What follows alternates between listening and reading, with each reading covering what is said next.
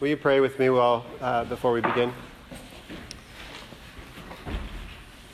Oh Lord, blessed be your name, gracious, merciful, righteous, good Judge and Father.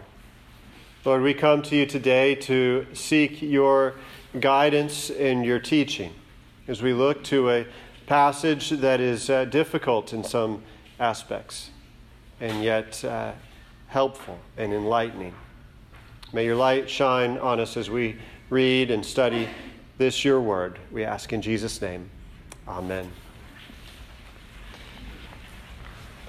If you have a Bible or want to use one of the Bibles there in the seat baskets, we are in Genesis chapter 18 and 19. Genesis chapter 18 and 19, and our teaching series is looking at the book of Genesis, chapters 12 through 50, which is the story of the patriarchs, is oftentimes the way it's referred to. It's more than just patriarchs, it's matriarchs. It's people from foreign lands, kings, various other characters and figures that are family members of Abraham, Isaac, and Jacob. We've been taking this approach of looking at the story, a retelling of the story, and then looking at how the New Testament writers use and lean on these Old Testament stories to teach us who Jesus is, and to teach us and explain more fully how God brings salvation to humanity through one family, in particular, one offspring. Genesis chapter 18 tells the story of Sodom and Gomorrah. 19, more specifically, about the destruction of Sodom and Gomorrah. 18 is not detached from 19, even though in many Bibles the chapter headings have a hard time discerning where one story ends and where another one begins. They're interwoven, and I think if I tell this story correctly, you'll see how these stories connect.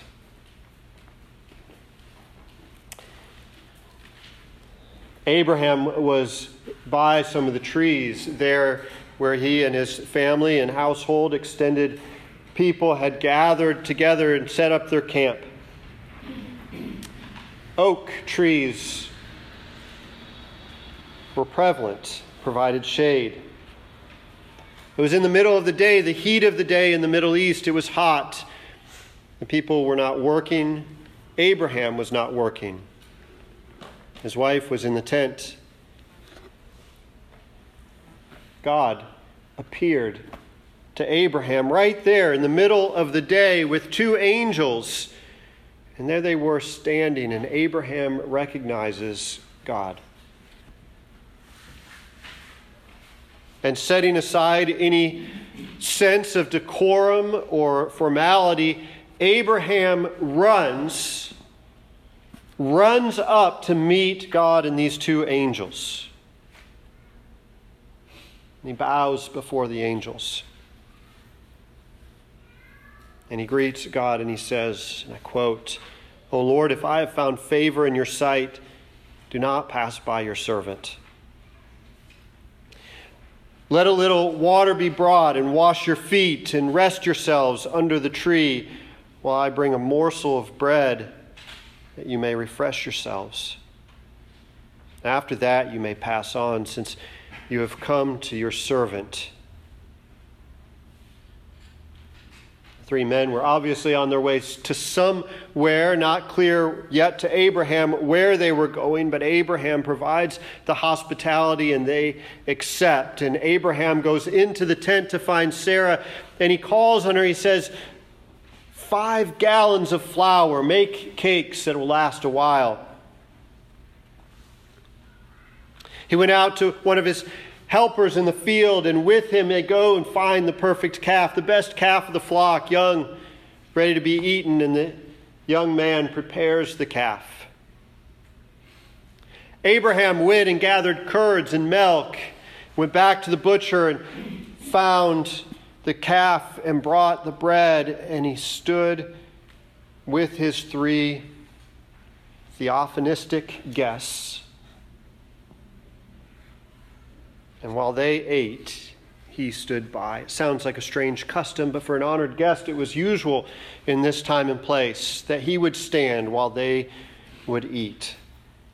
After they were done, the Lord asked, "Where is Sarah, your wife?"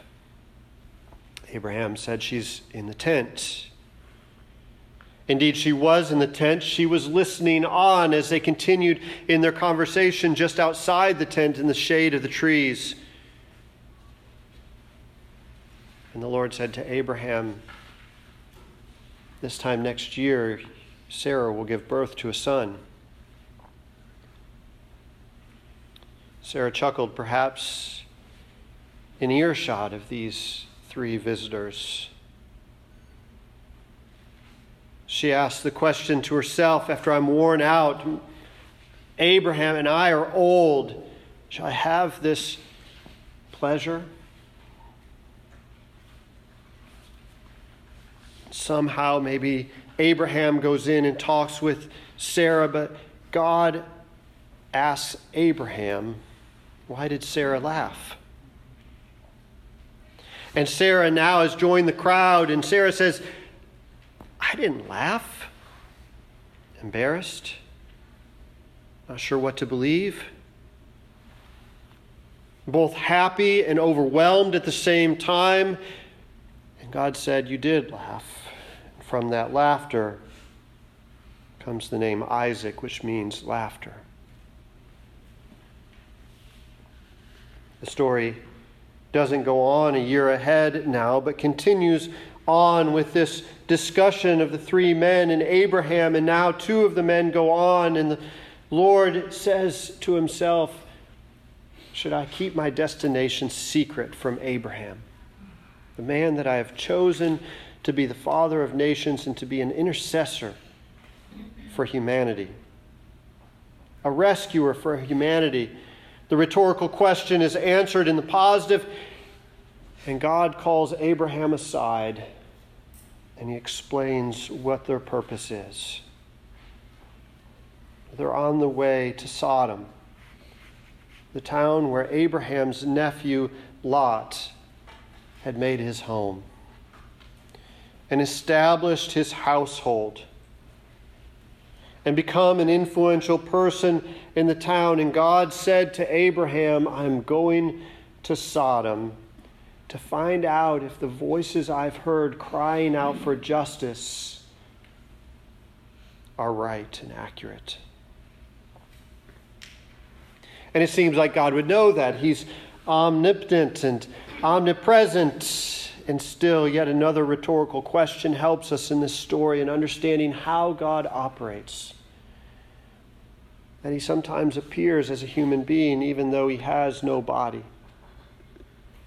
That he sometimes communicates in our language and using our own devices so that we can understand that his justice is not arbitrary or distant, but connected and present. And God explains to Abraham that there's a problem in Sodom, and that is that injustice is being done over and over again in this city. And Abraham steps into the role that he's still growing into as the chosen father of nations and bringer of God's salvation and blessing to the nations. And nearly 100 years old, still is figuring out how to do that right. But he has a boldness about him. And he recognizes that God is a just God, and he questions God about that justice. He says, "Look, God, if there were 50 people left within this city who are righteous, will you destroy the whole city?" And God says, "No, indeed. If there are 50 righteous in the city, I will not destroy the city." And Abraham says, well, what about if they're just 5 short of that 50? Will you destroy the city if 45 righteous are found there? And God says, no, I won't destroy the city if there are 45 righteous there. And Abraham says, well, what if there are 40? God says, no, I won't destroy the city if there are 40 righteous there. Abraham at this point recognizes he's pushing his luck, and perhaps God's patience says, forgive me, but let me ask, what if there are 30? God says, no, I won't do it if 30. Still recognizing the patience and understanding the significance of this haggle in the story. It's told in detail, and we tell it in detail. 20. If there are 20 righteous people there, will you destroy it? And God says, no. Suppose 10. 10 are found there. For the sake of 10, God says, I will not destroy it. And God went on his way. And the 2 angels who had already left were on their way to Sodom. God didn't accompany them. The 2 angels enter the city and immediately find Abraham's nephew Lot, who is in the gate of the city, and the gates of the city were a place of meeting, kind of like the city council hall today. Oftentimes they were elaborate with multiple gates, and so they formed a chamber, kind of a room, where the people would get together, and they were significant. It was where the people came in and out of the city, and so if you were at the city gates, you knew the going-ons of the city. The angels find Lot there in the city gates because Lot was prominent in the city. Already had made a name for himself. He was wealthy and had gained some influence, but not entire influence, because the angels tell Lot, we're going to camp here in the middle of the city square tonight. And Lot begs with them, come stay in my house. The city is not a safe place.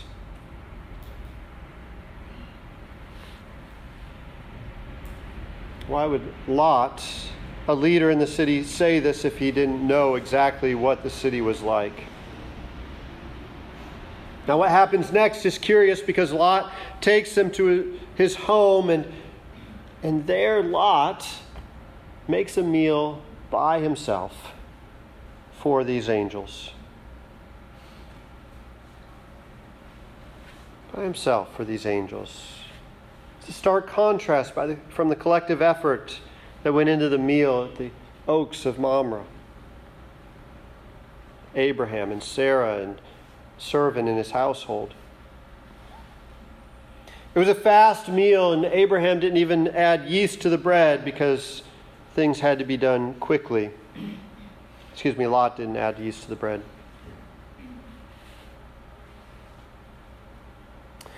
After dinner, they were getting ready for bed. It was dark. There was a knock on the door. Lot went out to greet what was now a mob of men, old and young, and everyone in the city was included. And I'm not exaggerating. Everyone in the city. All the men anyway. The men insisted, let those angels come out. Bring those angels out, those men that you have in your house, because we want to have sexual relationship with them.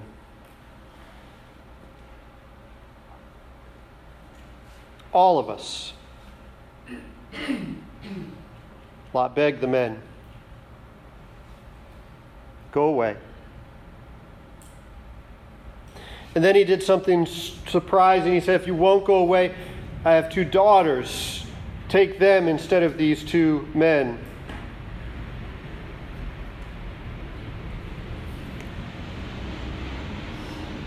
The men insisted. They said, stand back. You're just a sojourner in this city, and yet you pretend to be our judge? Who are you? Now we will attack you worse than we would have with them." And the mob pressed in against Lot, and the two angels reached out and grabbed Lot and pulled him in, and they shut the door.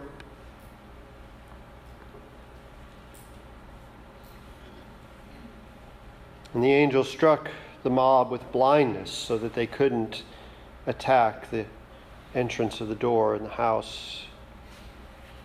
And they went away. The angels then turned to Lot and said, "Is anyone else here?" It's amazing. Anyone else here? No one else had come to greet the angels yet. Do you have sons-in-laws or daughters or anyone else in the city? Bring them out, because we need to get out of the city. We are about to destroy the city.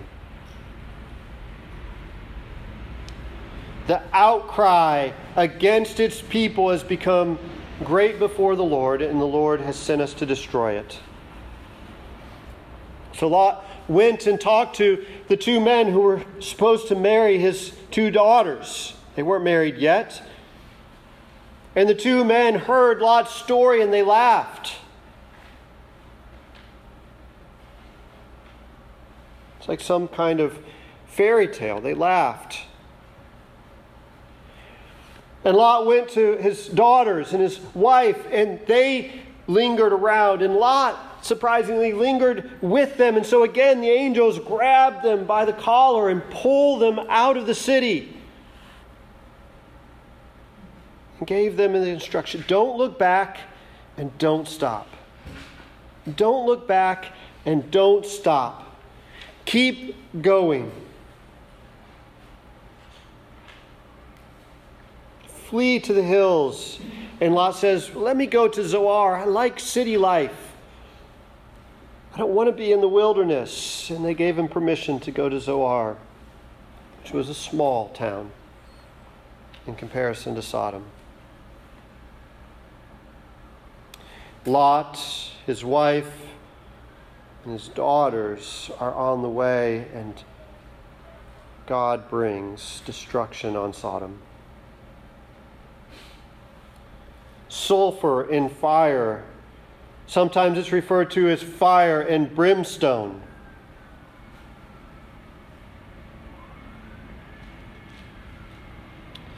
And Abraham came out and looked over the valley and could see the smoke the next morning.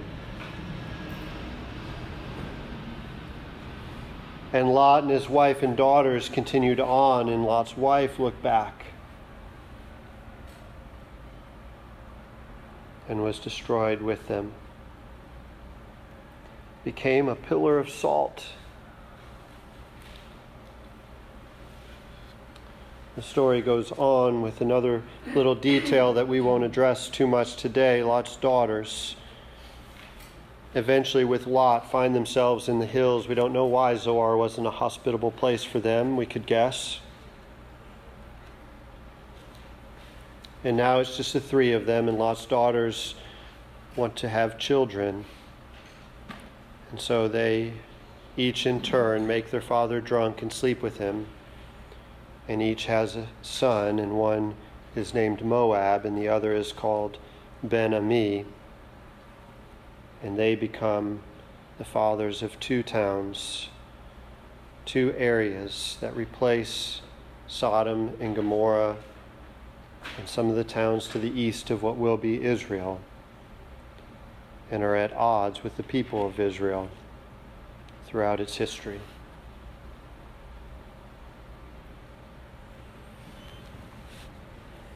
The story of Sodom and Gomorrah poses a number of challenges.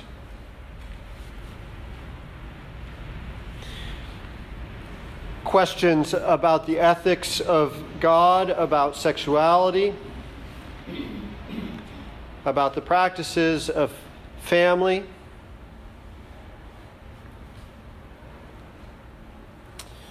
You would think that the story might just fade off into history as sort of an interesting anecdote. But no, it recurs throughout the Scriptures in the Old Testament and the New Testament. as an example of God's judgment brought on a whole people. Many have used this story or examples of it to declare judgment on other peoples, other nations, saying that certain acts of God are judgments like Sodom and Gomorrah. What do we make of these accusations, these judgments?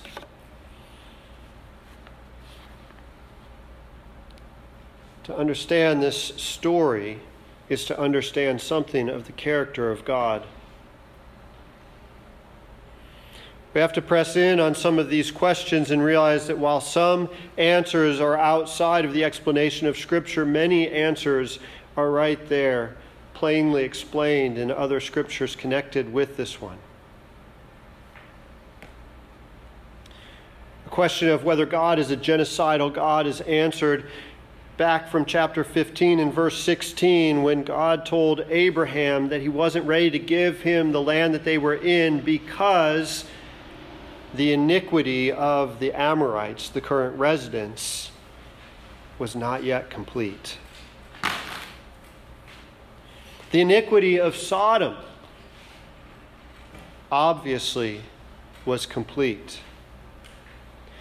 The iniquity of the people in Noah's time when God brought that flood was obviously complete. Ironically enough, the only other significant judgment of a city that's brought in wholesale, you might think, well, Nineveh, God was going to bring judgment there, but no, His grace endures. The only other specific judgment of an entire city happens with Jerusalem itself. When the people of Israel were committing many of the same crimes that the people of Sodom were guilty of, when Babylon comes and sacks and tears down the entire city, the iniquity of the Amorites is not yet complete. To focus on the sin of homosexuality in the city at the expense of missing the broader sins that were going on is to miss some of the point, but it doesn't mean that God has said that homosexuality is the right practice of sexual design. In fact, there are many other places in Scripture, Romans 1, the book of Leviticus, that are very clear in Old Testament and New Testament that design is not how God made humanity. Even if some people have those desires, that God desires sex to happen between a man and a woman within the confines of marriage.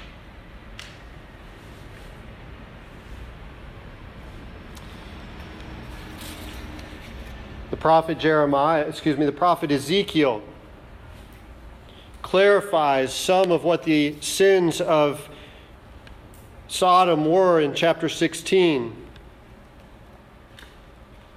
Saying, "As I live, declares the Lord, your sister Sodom and her daughters." Now, the prophet Ezekiel is speaking to Jerusalem. Have not done, it declares that your sister Sodom and her daughters have not done as you and your daughters have done. Behold, this was their guilt in Sodom: pride, excess of food, and prosperous ease. But they did not aid the poor and needy. They were haughty and did an abomination before me.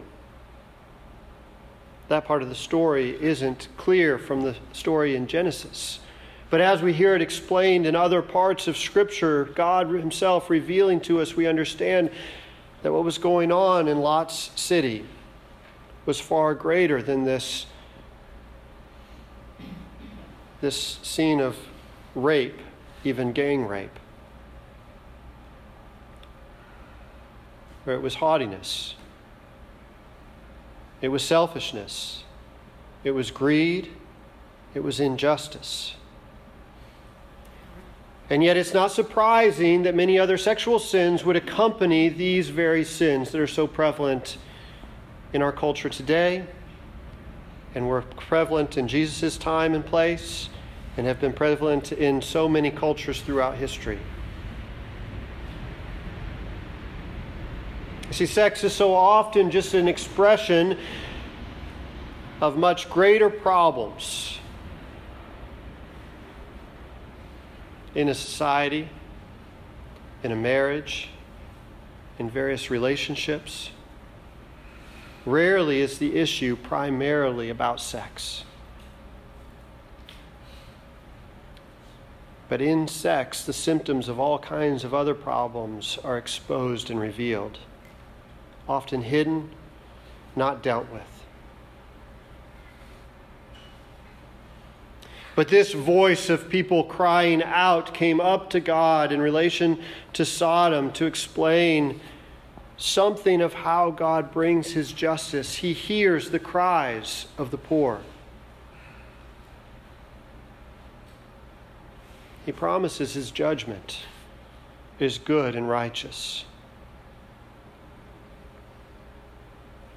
If you look at the characters of this story, they're very interesting, and they reveal a lot about the story as we see them explained in other parts of the Scriptures.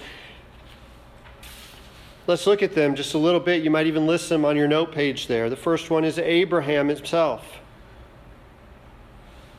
Abraham receives these three visitors with a hospitality that was characteristic of the Middle East people and still is of many of those nomadic tent-dwelling Bedouins of the region.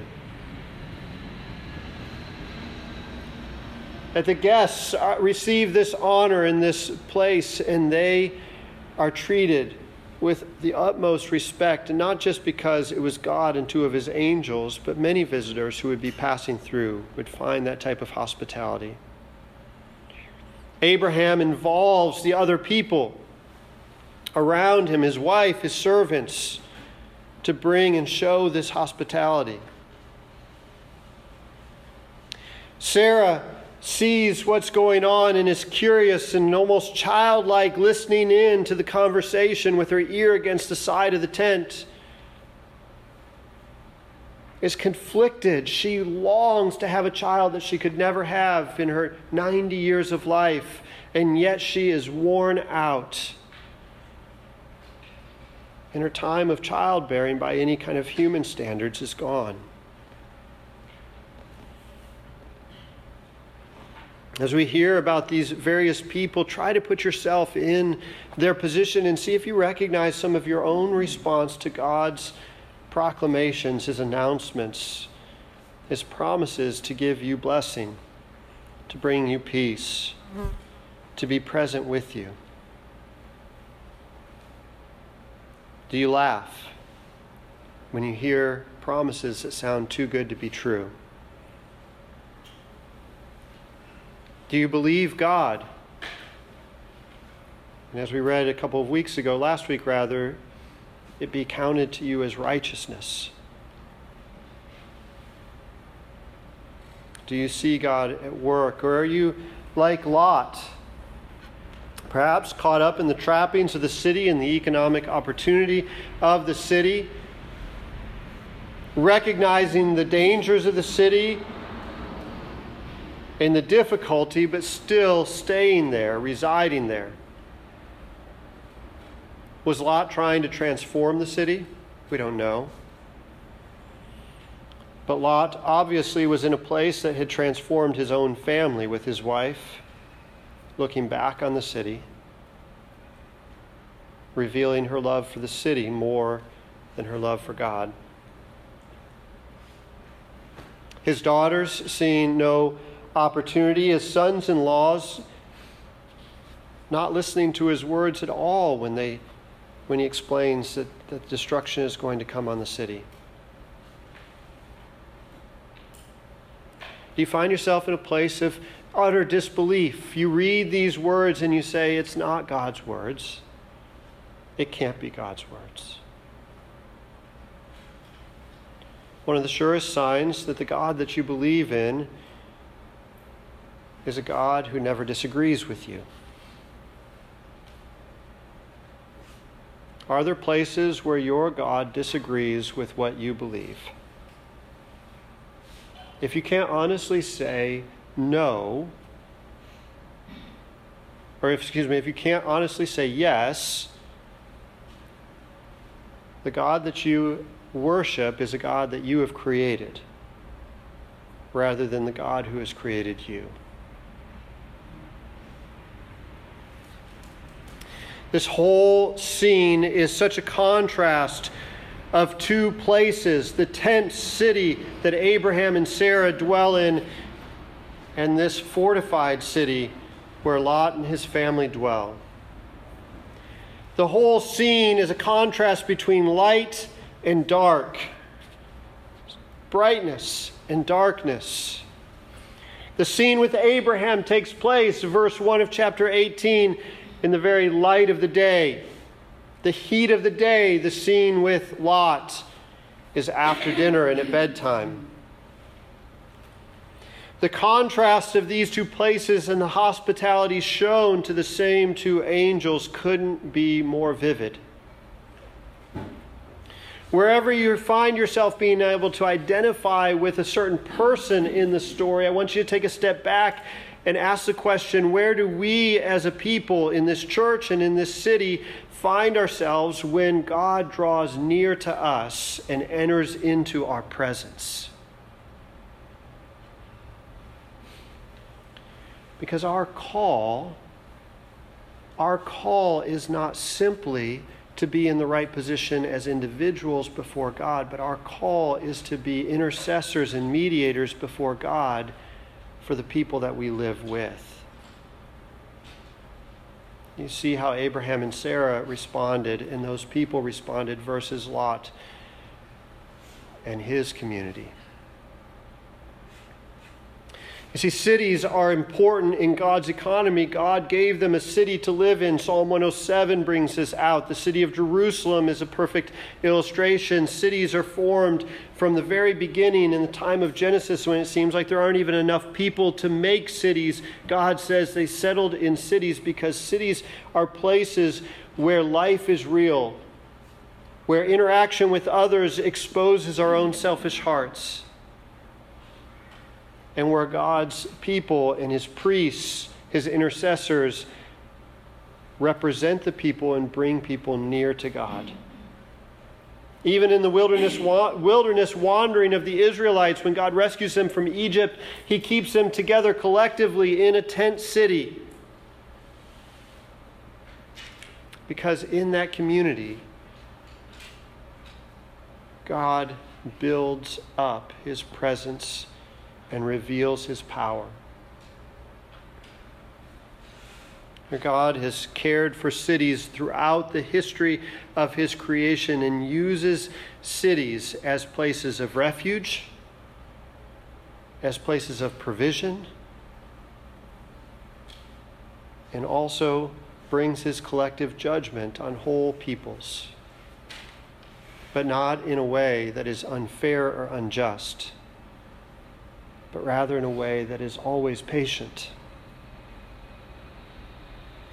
always willing to endure the conversation that Abraham had with people 50, 45, 40, 30, 20, 10.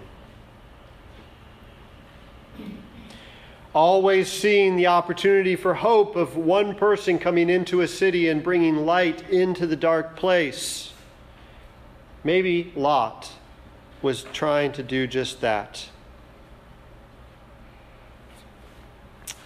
Apostle Peter, chapter 2 of his second letter, refers to Lot as righteous. It's a questionable judgment, isn't it? You see that he offered his daughters there. And it begs the question, on what ground might Lot have been considered righteous? Certainly compared to his wife, who looked back, we would say he was righteous.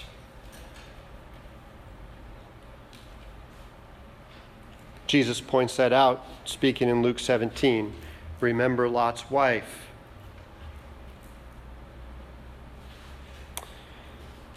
The righteousness of Lot, I believe, has to be understood in context of what Abraham had done in his relationship with Lot. Remember how that rescuing of Lot was still fresh on everybody's mind, and how God appeared to Abraham, and Abraham what? He believed God and he counted it to him as righteousness. Abraham was not innocent of these heinous crimes against women that you could even say that they were misogynistic. Abraham lied about his wife, that she was his sister, and Pharaoh took Sarai at the time to be his own wife, perhaps even sleeping with her. Abraham wasn't righteous because of what he did any more than Lot was righteous because of what he did. In the scriptures, it's clear that righteousness comes only from God. We're counted righteous because we believe God and follow him. Lot believed the angels and followed them. Even though he dallied a little bit and delayed, he still believed them and went with them when literally no one else around believed God and his angels as messengers. Out of the darkness, Lot came. Lot's righteousness is based on the same thing that our righteousness is based on, and that is a belief in God. Galatians 3. Abraham believed and it was counted as righteousness. Our belief is what is counted to us as righteousness.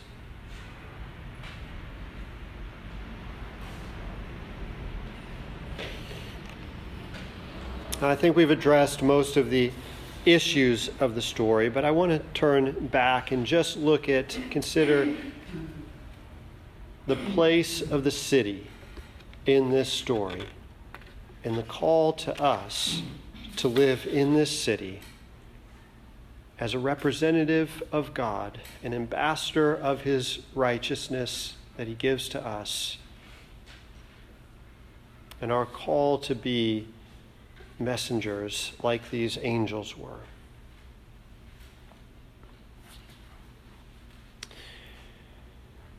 Over half the world's population now lives in cities. First time in history. The number continues to grow. Cities are places of increasing cultural influence, not just in the United States, but around the world. As the city goes, so goes the rest of the country in our time of modern media, and even more so in the time of social media. We look sometimes to the countryside and say, I wish I lived there, but we see overall that cities influence how we think and how we believe. The call of the story of Sodom and Gomorrah is not a call first against homosexuality or other sexual sins. The call of the story of Sodom and Gomorrah is a call to bring the salvation of God into a city, sometimes with as few as 10 people in a place. But from those 10 people can come amazing transformation. In the stories of the New Testament, the story of the city of Philippi was a fairly major city in the New Testament era. And when Paul comes into that city, he finds just a handful of women, perhaps 10, perhaps fewer, a handful of women who are meeting by the river to pray to God. No men are mentioned. And from that handful of people emerges what becomes one of the best, most faithful New Testament churches. A prominent church that is characterized by an understanding of what God has called them to do and be in that city. Knows what generosity is and knows what it is to defend the rights of the poor, the needs of the poor, to represent God on behalf. For when we enter into a culture and do those things and lead in areas of generosity and kindness, of justice, of seeking justice, the ethical values surrounded around sex and sexual practices oftentimes follow. Not always, but oftentimes follow. I'm not making any connections with this story and the events of the last 2 weeks and the nomination and approval of Justice Kavanaugh to the Supreme Court. That whole discussion is entirely separate from this one, although there are some related things. I'm not commenting on that. Rather, I'm leading us as a church to enter into this city in new and powerful ways, to be mediators and priests on behalf of God to this city, bringing the message of salvation that is found only in Jesus Christ. The message that belief in Jesus Christ is the hope of salvation for this great city of San Diego and every other city in the world. That through that, nations and people will be met that fulfill the promise that God gave to Abraham, that he would be the father of many nations, that many nations would see and believe, that the offspring, Jesus Christ, would be the hope of all of these nations, and that the good news of his salvation would extend to the ends of the earth. For in the New Testament era, salvation and the message of the gospel through the apostles, and especially through the apostle Paul, goes into those cities and transforms hearts and minds as people see who Jesus is and what he's done for us. The role of the city could not be any less important today. In fact, it increasingly becomes more and more important, but it doesn't have to be defined, or it's not simply defined by the place where the skyscrapers are. The city spreads and sprawls all over the place. And wherever we find ourselves living in this city, God calls us to be his ambassadors to those around us. To understand the needs of people around us, whether they're wealthy or not wealthy. To understand the hurting and the pain, and to see the salvation that Jesus brings and the nearness and the presence of God in a way that brings ultimate healing to a people. To stand with people when God draws near and help them to understand who God is. That in that place we would be more like Abraham and less like Lot. To recognize the angels when they come. To recognize God himself when he draws near and is changing hearts. For by the power of his Holy Spirit, he continues to enter into hearts and minds, and to be willing and able to sit down with someone and explain the gospel. To not be so consumed with our lives and our schedules that we don't have time, even in our hurriedness, to sit down and to show people Jesus. Over and over again, the New Testament writers bring up the city of Sodom. Jesus himself does it on multiple times. And here's what almost always it has to do with: God's kingdom coming in judgment. God's kingdom drawing near and coming in judgment.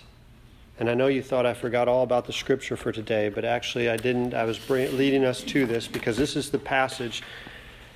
This is the passage from today that points us to that. If you want to look on your insert or turn to Luke chapter 10, this is it. Verse 12 was the only one that I referenced as the sermon text, even though I gave you some more context in the sermon passage. Jesus says, "I tell you, it will be more bearable on that day for Sodom than for that town." He's referring to towns that he had gone to and entered into the places and healed sick and done miracles. He said earlier, the kingdom of God has come near to you. Chorazin, Bethsaida, Capernaum, and ultimately Jerusalem itself. And what happens when the kingdom of God draws near to these people who have been entrusted with the word of God? It finds their hearts hard. And Jesus gives this stark warning, and this is as close as I come to fire and brimstone preaching. When God's kingdom comes, it exposes in judgment the wrongs done in a place, individuals and corporately. And that should make us uneasy in our seat, because we should realize that even though we haven't committed the sins that we associate with Sodom, we all know that we, if God stepped into this room right now, would squirm in our seat a bit, knowing of guilt in some area in our life, multiple areas in our life. Those places that we don't want anybody to know about, that we want to hide away. And we need to hear this warning. It is out of compassion that Jesus says this to the cities and says it to us. We need to hear this warning that God comes and he brings justice, and we are on the wrong side of that justice. And the only way we can get on the right side of that justice is through Jesus, who is our righteousness. Don't you see, we all have games on how we convince ourselves that we're righteous. Most of the time, the games are games of comparison.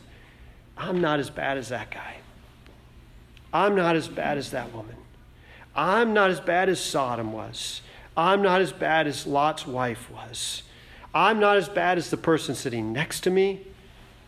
I'm not as bad as the person outside the building. But where does that game end?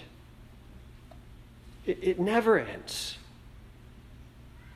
Because there's always somebody worse than you and somebody better than you. Where do you draw the line and say, good enough? There's no place to draw that line except on the end of humanity, where only Jesus is on the side of the righteous. Otherwise, it's arbitrary. Who gets to decide? Lot, why are you judging us? You're a sojourner, you're a foreigner. Why are you judging us? God, why are you judging us? Why are you judging us, God? And we can't say that unless we want to identify ourselves with Sodom. Rather, God calls us to say, God, you are good enough to judge. And what mercy you've poured out to us by Jesus saying, I'm going to give my righteousness to you. And in that very city that was meant to be the holy place where injustice was done and God himself was destroyed. But not without power to conquer sin and death in the process. The good news of the gospel is that justice has been done and served. That God didn't just write off the sins, but that he paid the price in full for the sins. And Jesus died this death that we deserved and gave us his life that we could never deserve.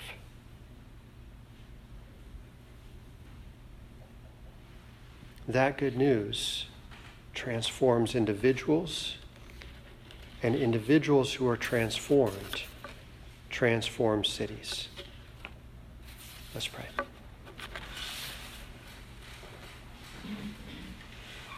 Oh Lord, your word is sharp like a two-edged sword.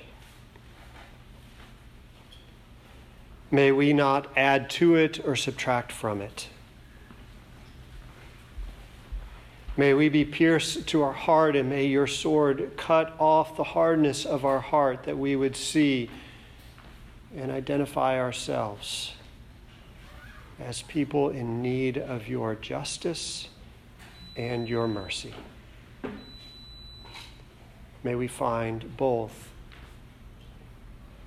in the person and work of Jesus Christ, the offspring of Abraham, the promised king like David, and our great high priest who constantly intercedes on our behalf. We pray this in his powerful name. Amen.